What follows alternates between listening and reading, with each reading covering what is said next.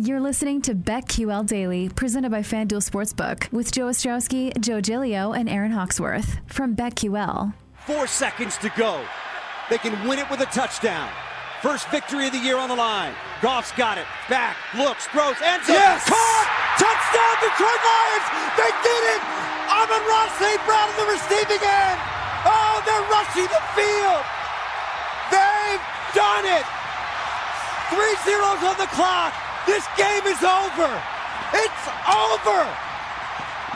Jared Goff to Amon-Ra St. Brown, his first career touchdown. And how big is that? Oh my goodness. Have a day, boys. Have a day. Welcome on in. BetQL presented as always by FanDuel Sportsbook. Joe O, Joe G, Aaron Hawksworth with you here on a Monday after a wild Week 13 in the NFL. Tonight, we have a big one. The Patriots and the Bills. We'll get to that. We'll look forward to the college football playoff. We got to talk about yesterday. We heard the call there. The Lions win. They get their first win of the season. Down go the Vikings.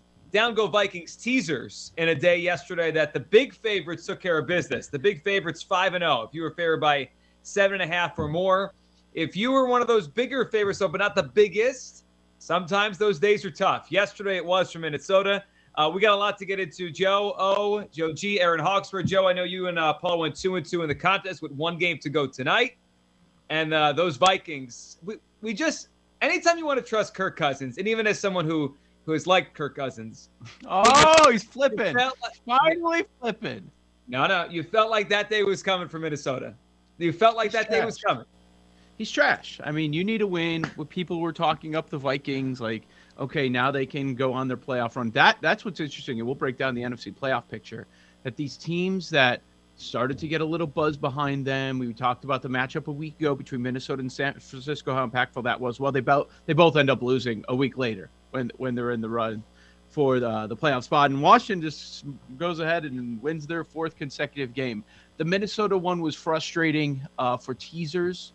Our guy Paul Aspen was all over it, calling it Arizona a free square, and it was just a matter of which ones you're going to hook into that Cardinals teaser. Minnesota's one of those ones that just had a funny feeling about, and there's some people that made deep runs in Survivor. 2 of the 9 had Minnesota in mind, so those were knocked out. I know in Circus Survivor it went from 28 down to 23, only because of the Vikings. As you mentioned, all these big favorites we had, the Vikings were the only one to go down. And, I mean, just Dan Campbell, he can't manage late in game situations to save his life. 118 left. We're getting near the middle of the field. Let's just spike it. It worked out in the end for them, and I guess that's good. They were excited there. I don't know how excited they'll be if they lose the first pick and they lose their best chance of getting to best quarterback in the draft.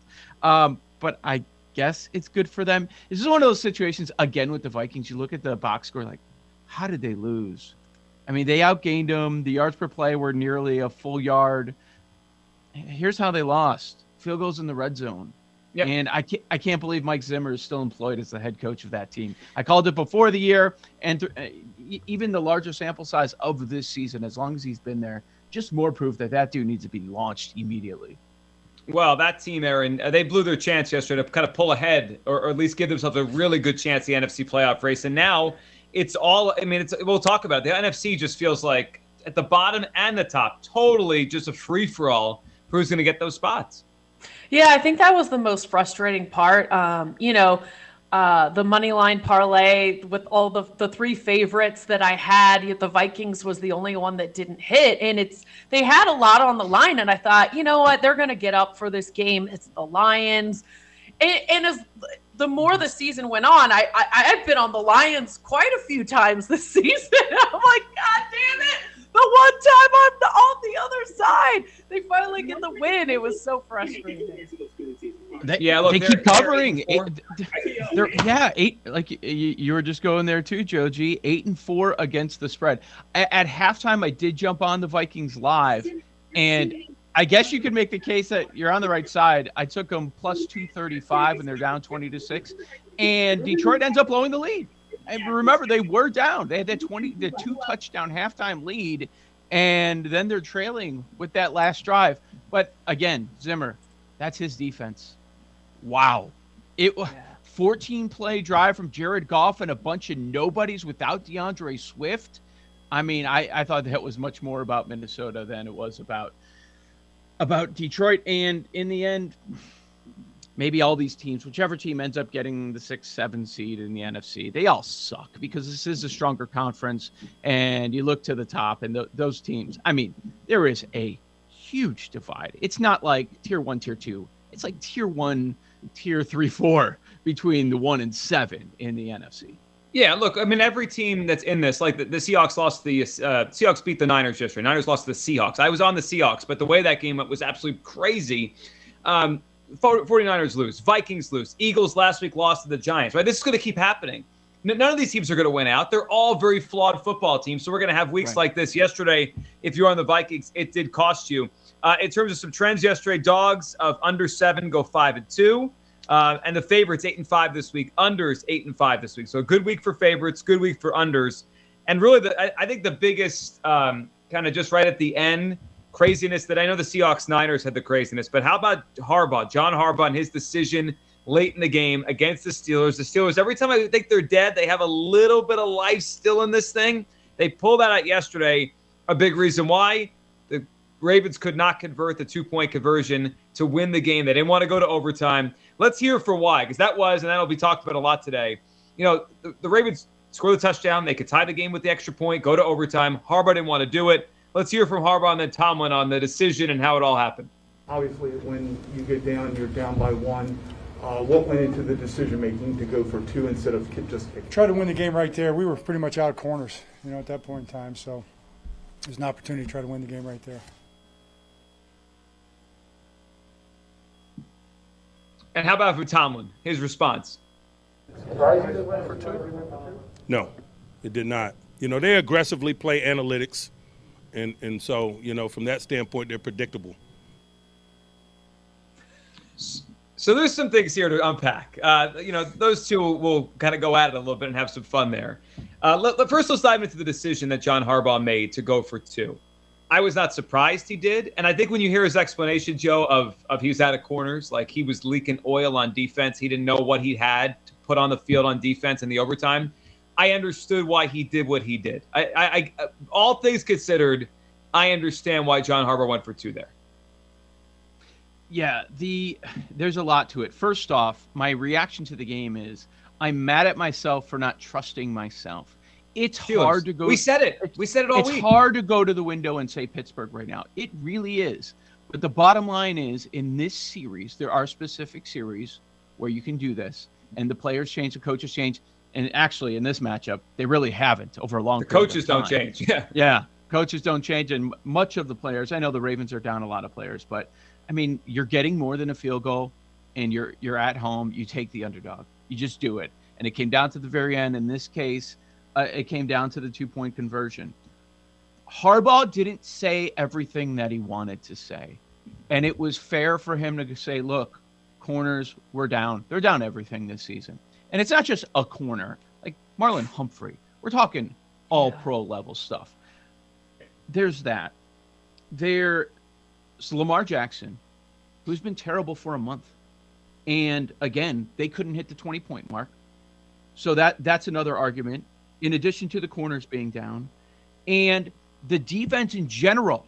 I know the Steelers are putrid, but they were going up and down the field on them. Let's remember, before that fourth quarter, they couldn't do a damn thing, and they were doing whatever they wanted offensively in that final quarter, and these stupid rules that we have.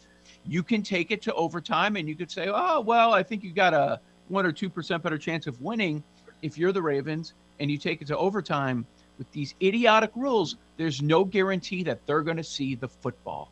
And, by the way, if Andrews catches it, he's not stumbling over himself, he wins, and everybody's screaming Harbaugh's a genius. So because they didn't complete that pass, what you're going to see on TV is Harbaugh's an idiot all day today. Aaron, what'd you think of it? It was a risky decision, right? They basically have overtime in their pocket. They gave it up to try to win the game right there. I think it was kind of like a 50-50 decision. For me, having worked for the team, I'm in the area. I was hoping this was going to be a situation where they could, beat the Steelers in Pittsburgh. Everything they've got going in the division, it was an important game. Like Joe said, Lamar's looked terrible for about a month now. Like, they really needed to turn things around. So I think my emotions were in it quite a bit. And so it was hard for me to just take that out of it. But when I took a step back, I think the decision came down to whether or not Harbaugh thought his team could win in overtime. And clearly he did not feel good about that.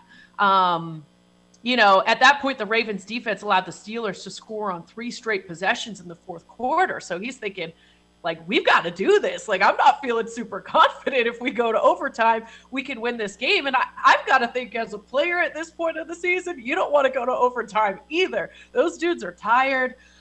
In addition, the Ravens were just so banged up in the secondary. Harbaugh pretty much said that, they didn't have cornerback. So it was just, I don't know if it was really, I think at first watching the game, wanting the Ravens, to win, knowing they've got Tucker, who's always pretty much legit, I was like, here Harbaugh goes with this gutsiness, and I was just getting pissed. But once I take a step back, I think, it probably was the right decision, and it probably would have been a coin flip had they gone to overtime, and they could have lost the same way. I mean, so I want to. Truly a coin flip. I mean, the yardage was almost identical. It was 326 to 321 for the game, and it ends up being a one-point score. So I want to unpack what Tomlin said there, that the Ravens aggressively play analytics, and I think it was a little jab at the Ravens and a little jab at Harbaugh, just a fun little rivalry thing. But I was thinking about it as it happened, and then we're seeing this more and more. I mean, I think Brandon Staley goes to the nth degree, but most teams now, think alike, right? It's not like one team has some numbers other teams don't, right? There's win probability. There's a lot that factors, and maybe some teams value certain things differently, but most of these teams it's like baseball, right? They all kind of are playing by the same playbook now. They get it. So when he said that they weren't surprised because they aggressively play analytics, I took that as like the value of the surprise in the aggressive coach. I think it's going away. If they're all aggressive, there is no surprise anymore. Like I imagine Mike Tomlin knew or had a good thought the whole drive, I bet they're going for 2 if they score. I don't think he was caught off guard. I don't think his team is caught off guard. And I think that's interesting now that, we kind of look at the good coaches, the bad coaches, the dinosaur coaches versus the smart ones. But I'm not sure if the smart ones have the same advantage or the progressive ones, the teams that they used to 5 years ago. If everyone's doing it, it's not that big of a deal anymore. And even Lamar was saying, I didn't want to go to overtime after the game. Like, I don't think he was surprised. I think he thought that was the right decision as well. Right. I will say, he did call timeout, and they did leave the tight end wide open. So if they were ready for it, they really weren't that ready for it. No. Yeah, they weren't ready for the play. That was BS. That was garbage by Tomlin because he's at the other end of the spectrum. He's ultra conservative, right? And we're even watching last night a guy like Vic Fangio who's kind of flipped. He's kind of changed his ways a little bit. Now, the issue with Denver is the efficiency and Teddy sucks and the actual play calling once they decide to go for it, but they're ultra aggressive. See, I don't think it's about surprise anymore because like I mentioned with the Tomlin stuff, he's not surprising anyone. You know what he's going to do from time to time. Imagine if Tomlin had a good kicker like Tucker on the other side. I mean, he's always had a crappy kicker. But yeah, I thought that was I didn't care for that from Tomlin. So okay, you knew what you were going to do, exactly like Paul Aspen just mentioned. What'd you do to stop it? Because if the tight end's not stumbling, it's ball game. So I don't know that I would be celebrating. I will say though, those studs on the Steelers defense look to be back after a couple of really bad performances. I mean, Watt had 3.5 sacks. Hayward had a sack. They looked fantastic.